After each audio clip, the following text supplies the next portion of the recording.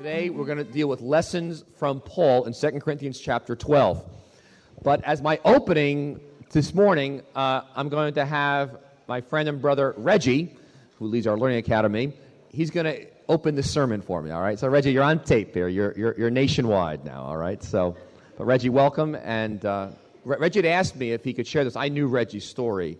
But the fact that he was open to sharing it publicly, I just so appreciate it and believe very much it fits into all that God has been trying to speak to us over the last 6 weeks. Thank you, Pastor. Amen. Yeah, I asked Pastor if I could share my testimony, and he said yes, which shocked me and scared me a lot. But I thank God for this opportunity. Again, my name is Reggie Carpenter, and the limitation that I have that I'd like to share with you is what's called dyslexia. And to explain dyslexia is kind of hard because some automatically think of letter reversal, mirror readers. But in my case, basically to boil it down, I'm left with a third grade reading and writing level. Spelling, very bad. Penmanship, very bad. Script, I cannot read script. I would have to have my wife read a little letter from me or what have you, that's in script. And that means in practical terms is that newspapers, I can't read because the average newspaper is like 7th, 10th grade reading level.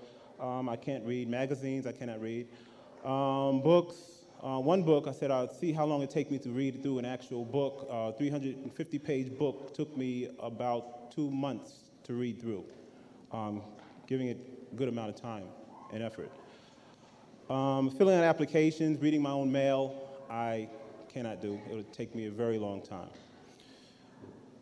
So again, it's not an easy life to live, being a 40-year-old man, having a family to support, career goals and plans and ambitions, but yet with a third grade reading level. But and coupled with that, the emotional issue behind having a learning disability like dyslexia. I think back on the way I was treated in school. When I was put in what was called special ed at that time, well, I was put in a class with kids that were in wheelchairs, kids that had emotional problems, kids that would bang their head up against the wall and just be strapped down in a chair. And that was my environment for growing up in public school. In high school, where you want your peers to accept you and, you want to be a part of what's going on, I was always rejected, shunned, because I was seen as disabled, handicapped, or retarded. In high school, they had the term for us, it was, I forget what the letters were again, but it was come ready made dumb class, is what they called the class that I was in. But I thank God through his grace, in spite of the rejection, in spite of the misunderstanding, in spite of the shame coupled with that, also low self-esteem to deal with those issues. I come to take this passage very personal since day one of being saved, where he said his grace is sufficient for me. I prayed and asked the Lord, take this away. How can I live a Christian life and yet have to read this big book that has so many thousands of pages, speaks in these and thous, and so foreign to me in the first place, but yet God gave me away. He said, well, get the Bible on tape. So I studied the Bible on tape and listened to it over and over again, went through it, listening. And God showed his grace is sufficient for me. Again, the issue of two major issues, being saved and also supporting my family. I have a family support. How can I do that? But yet again, God had made a way. He had given me opportunities to take computer exams. Come to find out, they were supposed to read the test for me because I'm legally handicapped. I never knew that. No one ever told me that that was an option open for me. I passed the computer exams. I'm an A+ certified computer technician. And I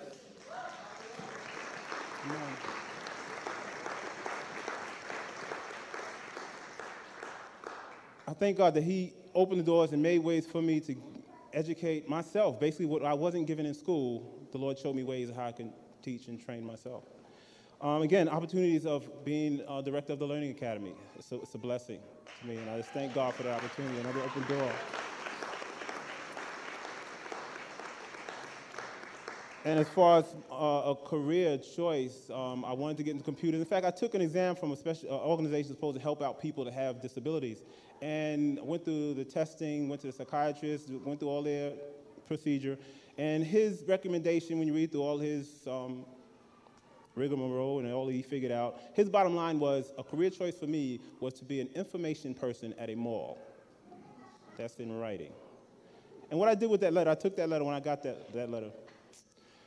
I remember in the Old Testament, there was a king who had a threat from another king and said that this king was going to come and tear him down and destroy him and stomp him into the ground. And he took that letter and he brought it before God and he prayed. And he said, God, you see what this king is saying against us, Lord. And I took that letter and I did exactly the same thing. And I prayed over that letter. I said, Lord, you see this letter? You see what this doctor, this DD, whatever, after his name is saying about me? But Lord, I believe you're bigger than that. I see this verse that says, your grace is sufficient for me. Your strength is made perfect in weakness. And I did that. I went through the course again. I finished the course, got my A+ certification, and Monday I start as a level 1 computer technician in one of the largest hospitals in the city.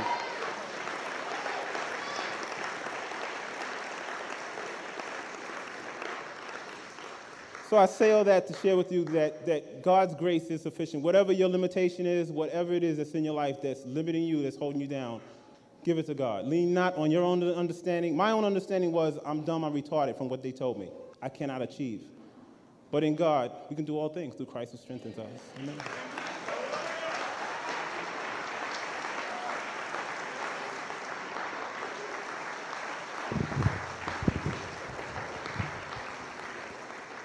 And for those of you who don't know, Reggie teaches our foundations classes of discipleship, and he's one of the best teachers we have in New Life Fellowship. And so, Reggie, God bless you, man. We appreciate you. Okay, let's read chapter 12 of 2 Corinthians, which is his life passage, which is phenomenal about the lessons from Paul. Verse 1, I must go on boasting. Although there is nothing to be gained, I will go on to visions and revelations from the Lord. I know a man in Christ who 14 years ago was caught up in the third heaven. Whether it was in the body or out of the body, I do not know. God knows. And I know that this man, whether in the body or apart from the body, I do not know, but God knows, was caught up in paradise. He heard inexpressible things, things that man is not permitted to tell. I will boast about a man like that, but I will not boast about myself except about my weaknesses. Underline that. Even if I should choose to boast, I would not be a fool because I would be speaking the truth, but I refrain, so no one will think more of me than is warranted by what I do or say. To keep me from becoming conceited, because of these surpassing great revelations, there was given me a thorn in my flesh, a messenger of Satan to torment me.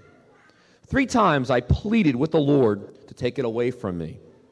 But he said to me, my grace is sufficient for you, for my power is made perfect in weakness. Therefore, I will boast all the more gladly about my weaknesses, so that Christ's power may rest on me. That is why, for Christ's sake, I delight in weaknesses, in insults, in hardships, in persecutions, in difficulties. For when I am weak, then I am strong. Amen. Now, Paul was the founder of the church in Corinth. He was the apostle who planted it. But what had happened over time, these other fellows had emerged in the church. They were called super apostles by Paul. And they had great leadership gifts, apparently. They did signs and wonders. They were very charismatic. They had unique revelations and visions from God. And their basic attitude was, you know something? This guy, Paul, he's not worth a hill of beans. He's weak, he's broken, whatever. Look at us. We've got it together. And basically, Paul's leadership and authority was diminished.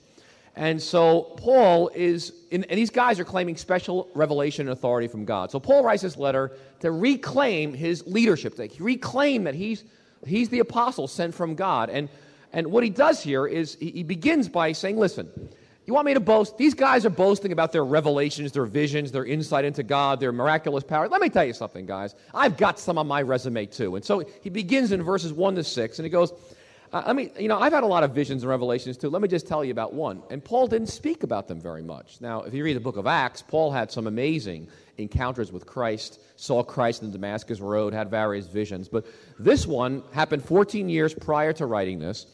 And he was actually, it says here in verse 2, that he was caught up in the third heaven, which we don't fully know what it is, but paradise. He actually was in the presence of God, and he says, I heard things that are inexpressible. And he wasn't boasting. He wasn't walking around arrogantly like, listen, guys, this is what I've been. I'm there. I've been there and back. And he doesn't say hardly anything about the experience 14 years ago, because Paul says that is not the basis of my authority. So I'm not even going to go down that road. In fact, Paul says in verse 6, in fact, I'm refraining from telling you anything about it so that nobody will think more of me than is warranted, because I don't want you to think more about me than you should. So what he does is, his whole argument is so crazy, because what he says is, no, the reason that I'm really the one with authority from God is because of how weak I am. I mean, the very thing that he's being criticized for, he goes, you don't understand, that's my badge. That's what gives me authority, and that's what I'm going to boast about. It's my weaknesses. So then in verses 7 to 12, he begins to lay out all about his weaknesses. What's so incredible to me, and I still can't get over it, is the way he focuses on his weakness to show the power of Christ and the fact that, yes, God really is moving in and through me. So what I want to do this morning is I want to give you two lessons from this text. So put the overhead up. And the first is this. It's really now in verses 7 to 12. And that's that God is absolutely committed to your weakness. That's number one. Now, I know that you're not committed to your weakness. In fact, you're committed to not being weak. So am I. But hear this. God is absolutely committed to your weakness. Now, in verse 7, it says, to keep me from becoming conceited because of these surpassingly great revelations, there was given to me a thorn in the flesh. Now, in the original language, Greek, and also if you have American Standard Version or Revised Standard Version, you'll notice it says it twice, because that's what it says in the original language. To keep me from becoming conceited, there was given to me a thorn in the flesh. Then it says, to keep me from becoming conceited. So the thrust, he wanted to make it very clear that God, out of his love for me, to keep me from becoming arrogant and proud, lifted up. Remember that sermon on pride and humility? That pride is being lifted up. Humility is being grounded. And Paul says, God gave me a gift, and to keep me from being proud or conceited or puffed up or full of myself. And it was this thorn in the flesh. It's kind of like quiet time, spending time with God every day. Sometimes I, like you, I get up in the morning or take a lunchtime, and I'm there, praying and in the Bible, and like it's just not happening. I feel like God's a million miles away, and I'm reading the Bible, not getting much out of it. Do you ever have that experience? And you say, and let me tell you something. But something great's happening at that time anyway. What you're saying by taking a little bit of time to spend with prayer and the Word with God is, what you're saying is, God, I'm dependent on you. I need you. And what you're saying by not spending time with God, when you go day after day after day, is like, something? I can live my life independent of God. I can do just fine. I don't need to rely on God that much. And so why spend time with him? Why spend time to get myself centered? I'm moving along. Life is working just fine for me. And you know what happens when you start going like that? God will throw you a couple of fiery thorns your way to get you back. And Paul understands that this barrier of pride, there are many barriers to following God, but this is number one. This was the very thing which Satan, when he fell from heaven, was he wanted to be like God. It was pride. And it is the first sin of the universe, and it's something in our blood. It's something in part of being in Adam, in sin, that we puff ourselves up like balloons. And when that happens, when there's not humility, when there's a puffed up pride, all kinds of ugly stuff follows. Work, relationships, your walk with God, inability to love, it's a disaster. And so God, to his people, what he does is he brings these things called thorns in. And Paul understands that. God opposes the proud, but gives grace to the humble. And it says, it was given to me. I'm in verse 7. There was given to me a thorn in the flesh. He knows it's evil in and of itself, but that's a phrase in the original language of saying, I recognize this was a gift from God. This was sent to me from God himself. So God says, I'll bring circumstances, situations in your life to make you weak. In fact, God says, I'm so committed to your weakness that I will make sure there is at least a thorn in your life. Some of you are saying, I have about 30. Some of you went and created a thorn factory, and you made a few for yourself. Do you ever find that when you first invite God into your life, we think He's going to come into our house, in our lives, and look around and say, something, you could use a new floor in your living room. And you know what? Let's get some wallpaper over here in your bedroom, and let's put some pictures up over here, and let's clean the house up a bit, maybe get you a new sofa. And we think how nice to have God in our life. But then after about a year, God says, this electrical system's a mess.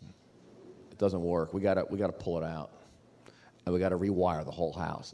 Before you know it, you got cracks in the wall, holes in the wall as God starts rewiring the house. And then by year 3 or 4, God says, something, the plumbing doesn't work. It smells in here. I can't get rid of all the excrement. And so God begins to knock out ceilings and bathrooms and dust all over the place. And then somewhere along the line, now you got God in your eyes saying, I didn't really sign up for all this. And then about, year 5, 10, I don't know when in your journey, all of a sudden one day you wake up, you look out the window, and you see a wrecking ball. And you say, what's the problem? And God says, the whole house is shot. The whole foundation is rotted. I got to redo everything. I got to rebuild the foundation. So comes the wrecking ball, and He knocks the whole thing down. You had that happen to you? And so the thorn here, literally, a thorn of the flesh is a word for a stake. It was used in military warfare. When your enemies were attacking, they'd put stakes up, and it would discourage them and keep them from progressing forward. A thorn is something that God puts in your life that keeps you from moving forward. It detains you. It's slowing you down. In fact, the word in King James Version is buffets. And because it has the meaning of it in Greek too, of it discourages you. And it's a great theology of discouragement. Thorns are discouraging. And thorns are meant to discourage you and slow you down. And in a sense, they cast you down. Now, Paul never tells us what his thorn is. We don't really know. What exactly was his thorn? I think God did that on purpose. You know why? Because you're supposed to put in your thorn in there. Whatever your thorn or thorns are, you're supposed to say, what was given to me by God was this, and we're to fill it in. Now, it's a gift of a handicap. It's a gift of a disability. It's a gift of a limit. And it's going to be different for every one of us. Now, for Paul, we're not fully sure what it was. But there's at least 3 options. One is, some scholars believe that he struggled with certain temptations that he never fully was able to get over, like anger or bitterness or judgmentalism or perhaps lust, that he struggled with his whole life before going to be with God. Others believe it was the agony of people misunderstanding him. I mean, his closest friends misunderstood him. Now, I don't know about you, but that's a thorn, being misunderstood by people who loved you. His whole life in Christ, he was plagued by the people he was trying to serve and love, never fully understood him. And he had enemies that literally hated him. And thirdly, some believe that his thorn in the flesh was a physical ailment, that he had epilepsy or some kind of a physical, obvious sickness that he couldn't heal. So, it was an eye problem or a speech defect. We're not fully sure. But there's a lot of indications that Paul was a sick charismatic. He's a guy running healing meetings that couldn't heal himself. Here's a guy doing miracles for other people who can't get a miracle for himself. And so, again, these other people saying, what kind of an apostle is that? Look at him. And so, again, we don't fully know. It could be any of the 3. It could be all the 3. But thorns cut across the strongest people in the room here, the smartest people in the room here, the most self-sufficient people here. Thorns cut across age, culture, status, color. Every one of us, thorns come. Now, it's a universal human experience. So let me ask you a question. What are your thorns that maybe God has given you? Now, for Reggie, it was very clear. It was his dyslexia. Some of you, it may be the fact that one of your children that God has given you has a special need. And as you know, when that happens, your entire life shifts. Or it may be that it's a parent, an aging parent. And when that happens, your whole life shifts. Or for some of you, it's addiction. And you come out of addiction recovery, and you recognize that you can't even touch a glass of wine or a glass of beer. Everyone else can be sitting there enjoying it, but for you, you're so weak for whatever went on in the past that you can't even go near it. Now, maybe drugs, the same thing, or it may be dependence, whatever your addiction might be. It makes you so weak. And every day, it's one day at a time. It's a thorn. Or, others it may be pornography or certain music or movies. And you know what? You're just so weak. You can't even watch some things on TV. You can't. Or there's certain blocks you can't walk by. Or there's certain servers you can't even use in the computer.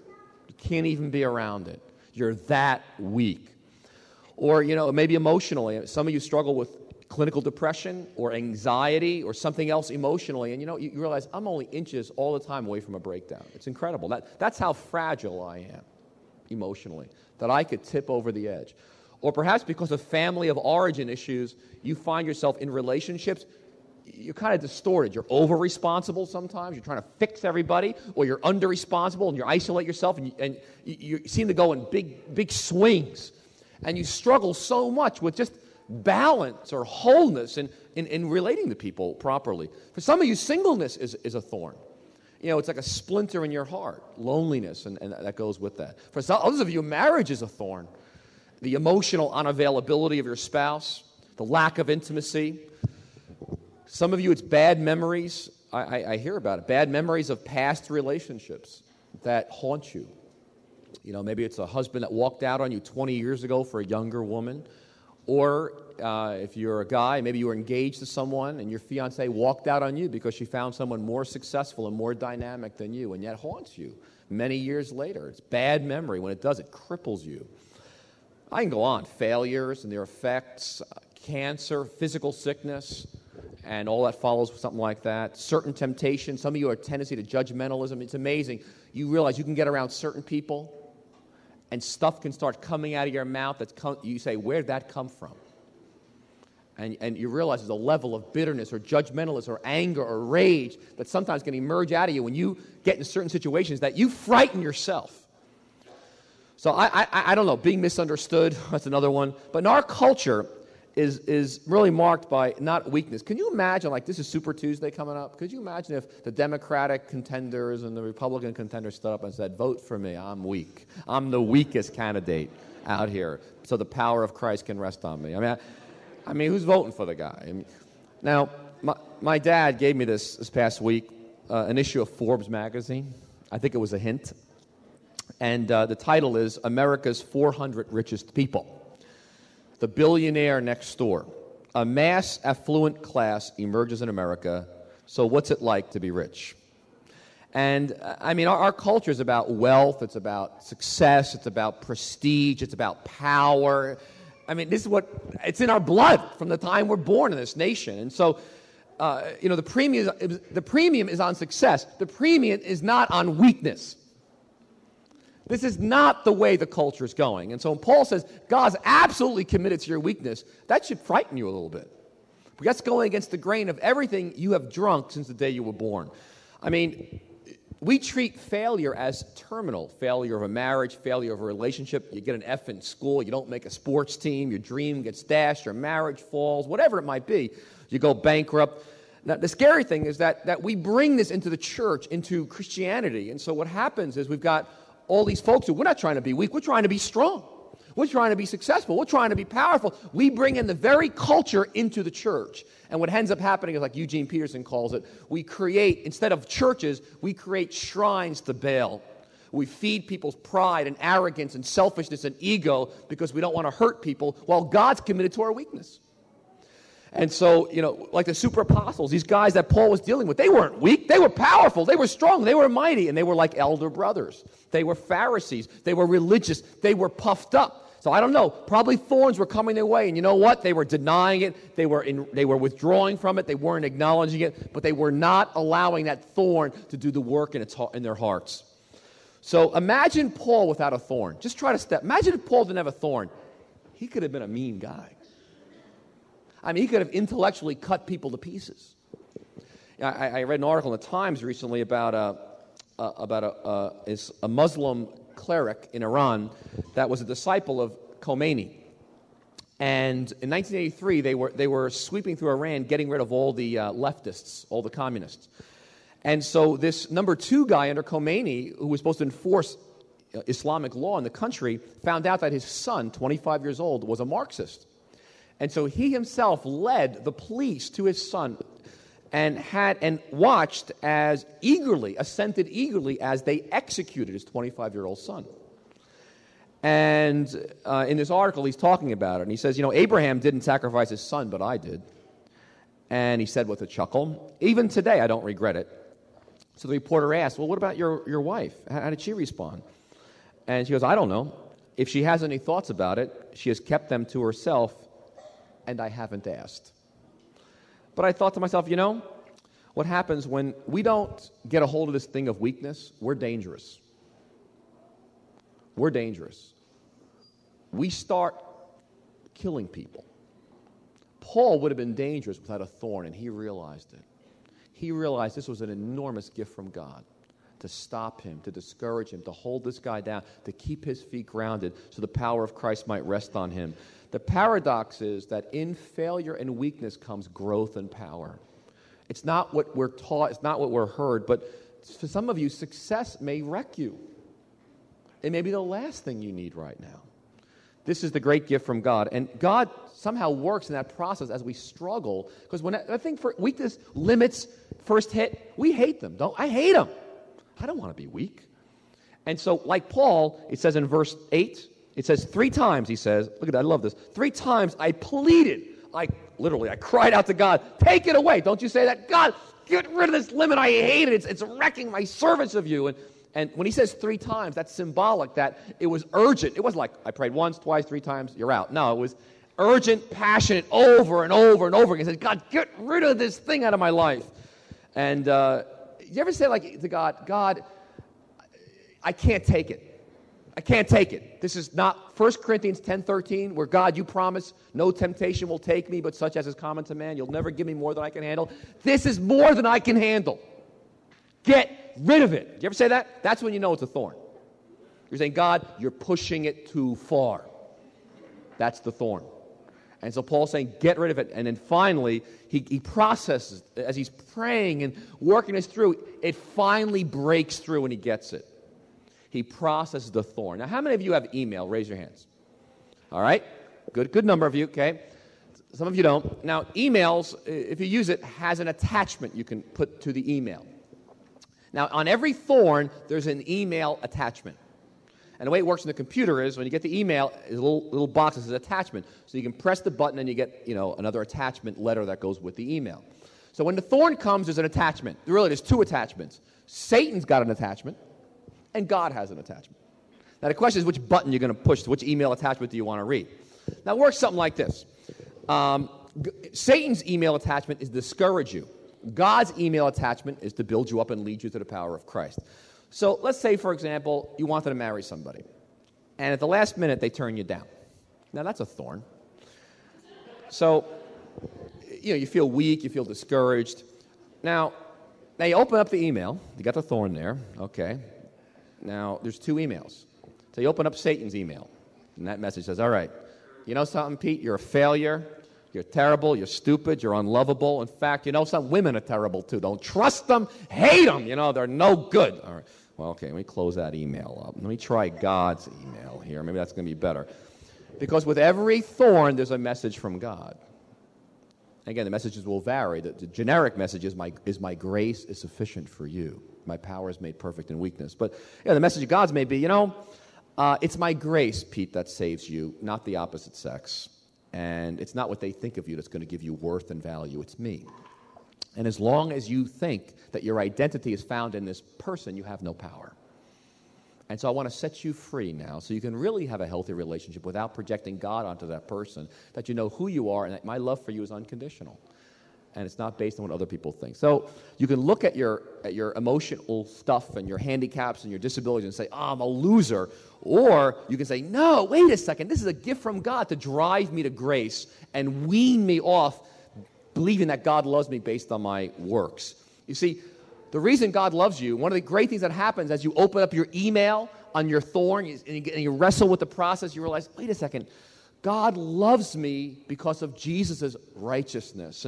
And I let God down over and over again, but God loves me because of Jesus' sake. In other words, it's not that I'm good, it's because Jesus is good that God loves me. And so it's those limits and hitting the wall of the weakness is it drives you to realize my value and worth, my salvation is really based on Jesus, not my performance. And that takes a while to work into your soul. I like what Brother Lawrence said. He says, all of us are like trees in winter.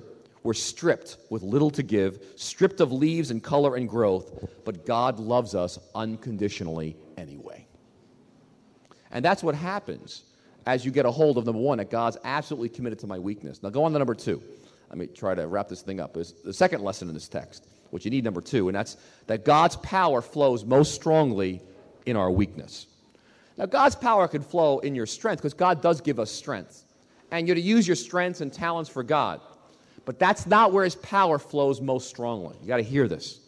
His power flows most strongly in our weaknesses. So those of you who feel the weakest are the strongest potential anointed people in our midst. That's this passage where He says in verse 9, He said to me, my grace is sufficient for you. My power is made perfect in weakness. This is a rule of the kingdom. This is the key to serving Christ. And that is that God's grace or His power is enough.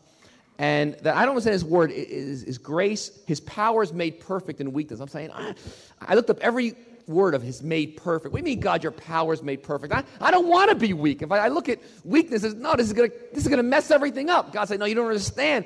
It's the optimal, it's the epitome of power is when you're so weak, is my power then can flow through. And He goes, my power is actually made perfect. It's more glorious. I'm saying, no, God, if you would say heal this blind guy or raise this guy from a wheelchair, that would be power. God says, no. You don't understand, Pete. It's in your total weakness. When you offer that to me is when my power comes.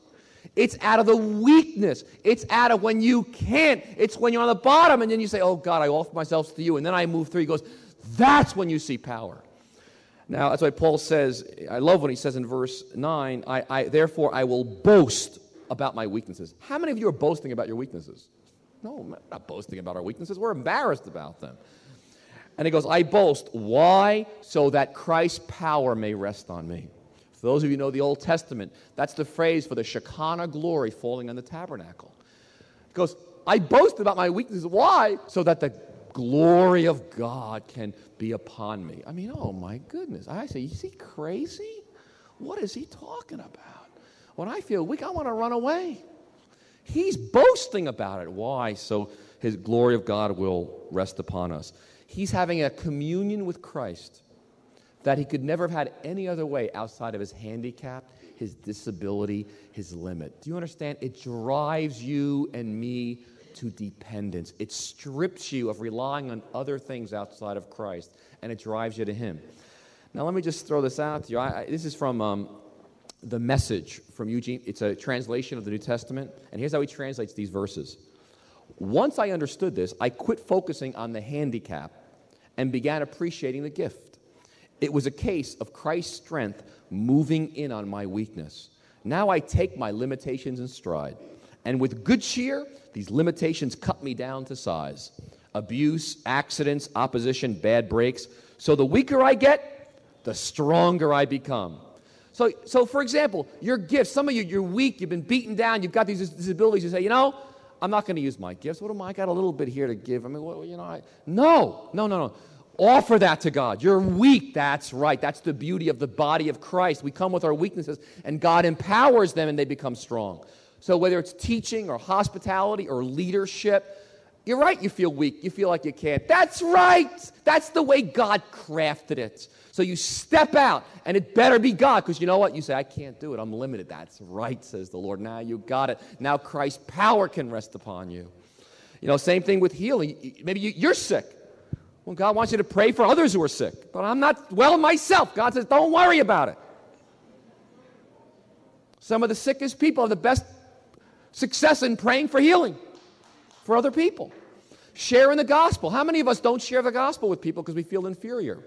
We feel stupid. Oh, they're educated, I'm not. Or they know so much and I'm not. Or they're my boss, I'm the employee. Forget about it, says the Lord.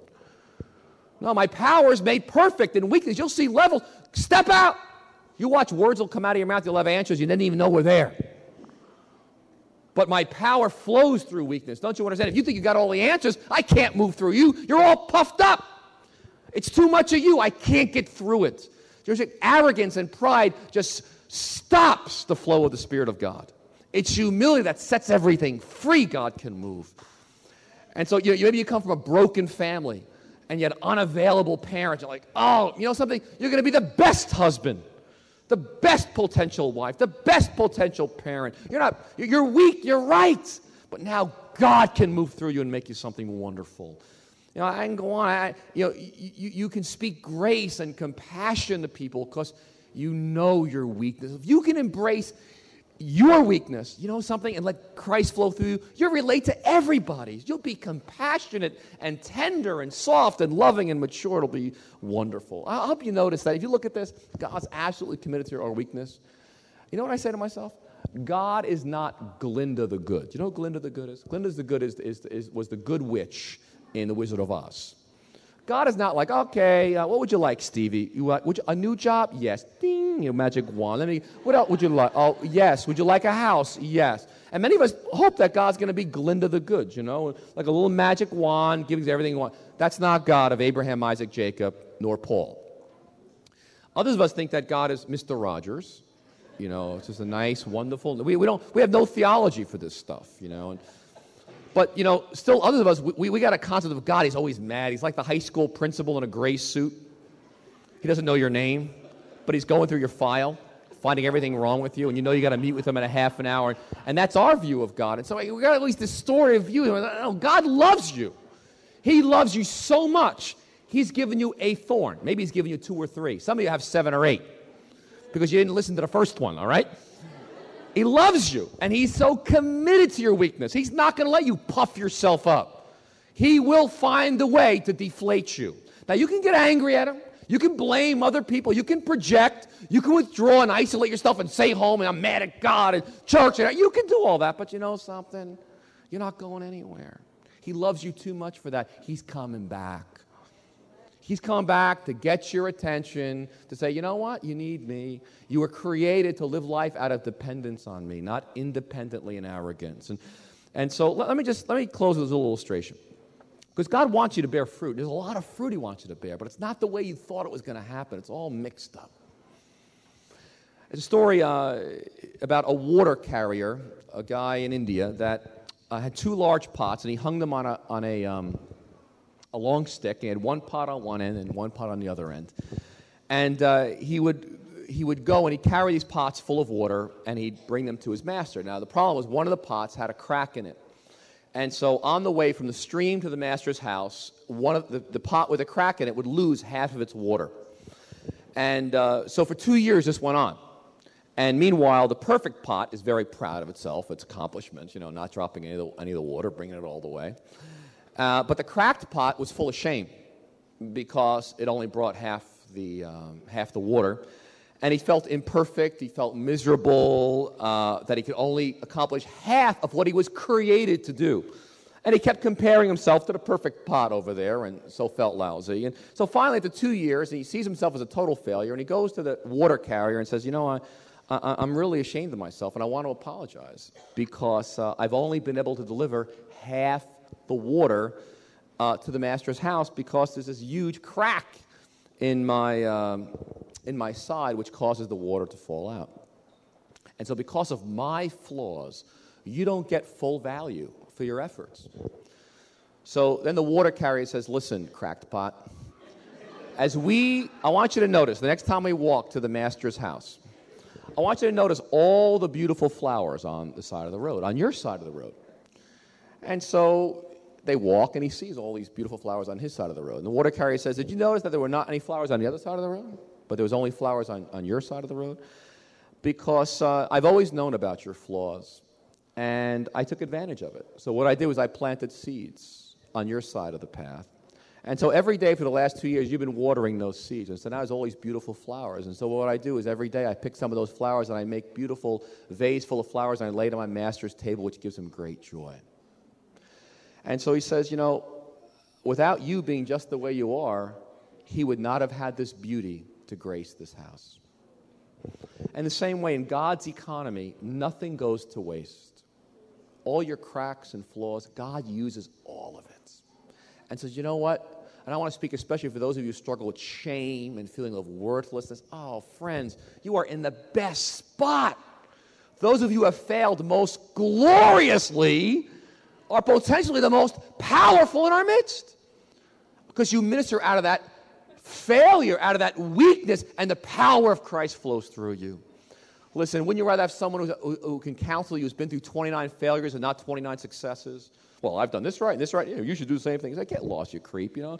I mean, but as somebody said to me first service, I don't want a doctor operating on me who's had 29 mistakes and I'm the 30th, you know. But you got to catch this, that whether it's you're proud, like one group, or you're feeling so inferior and shame because you've done, you know, all of your flaws and cracked pots, it's the same issue. It's depending on your works for God using you. It's really a works righteousness, and it's not based on the gospel. It's not based on the love of Jesus for you. It's not based on what's Christ done for you. It's based on yourself.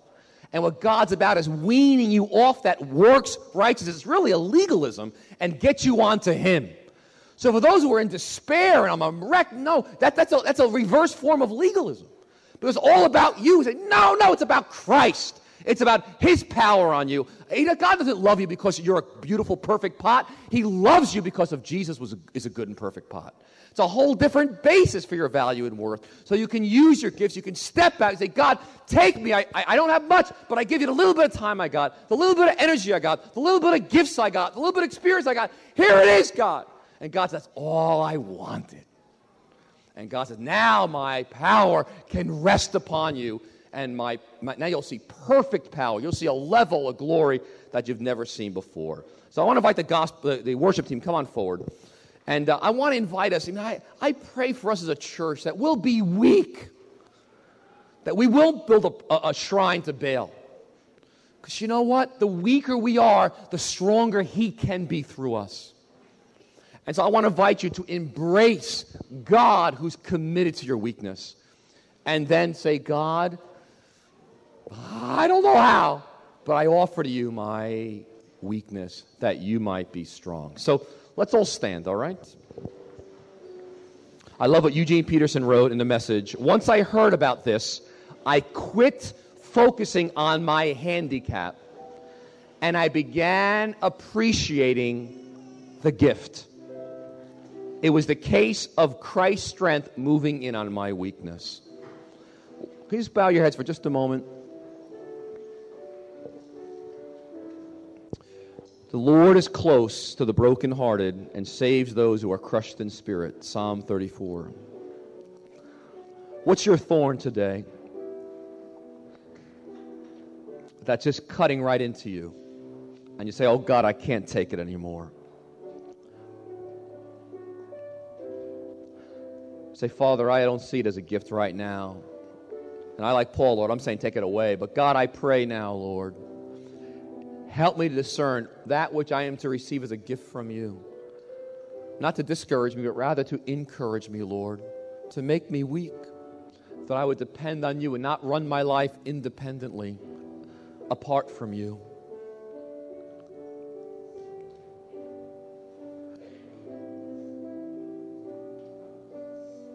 This great song is about the gospel, the power of His love. And just let's let it wash over us together, all right? Just, Lord, help us to just be immersed and saturated in your love. That we can be okay to be weak and trust you that you're going to come through for us. We can step out in faith, oh God. Let's sing together this great song. You will set me free.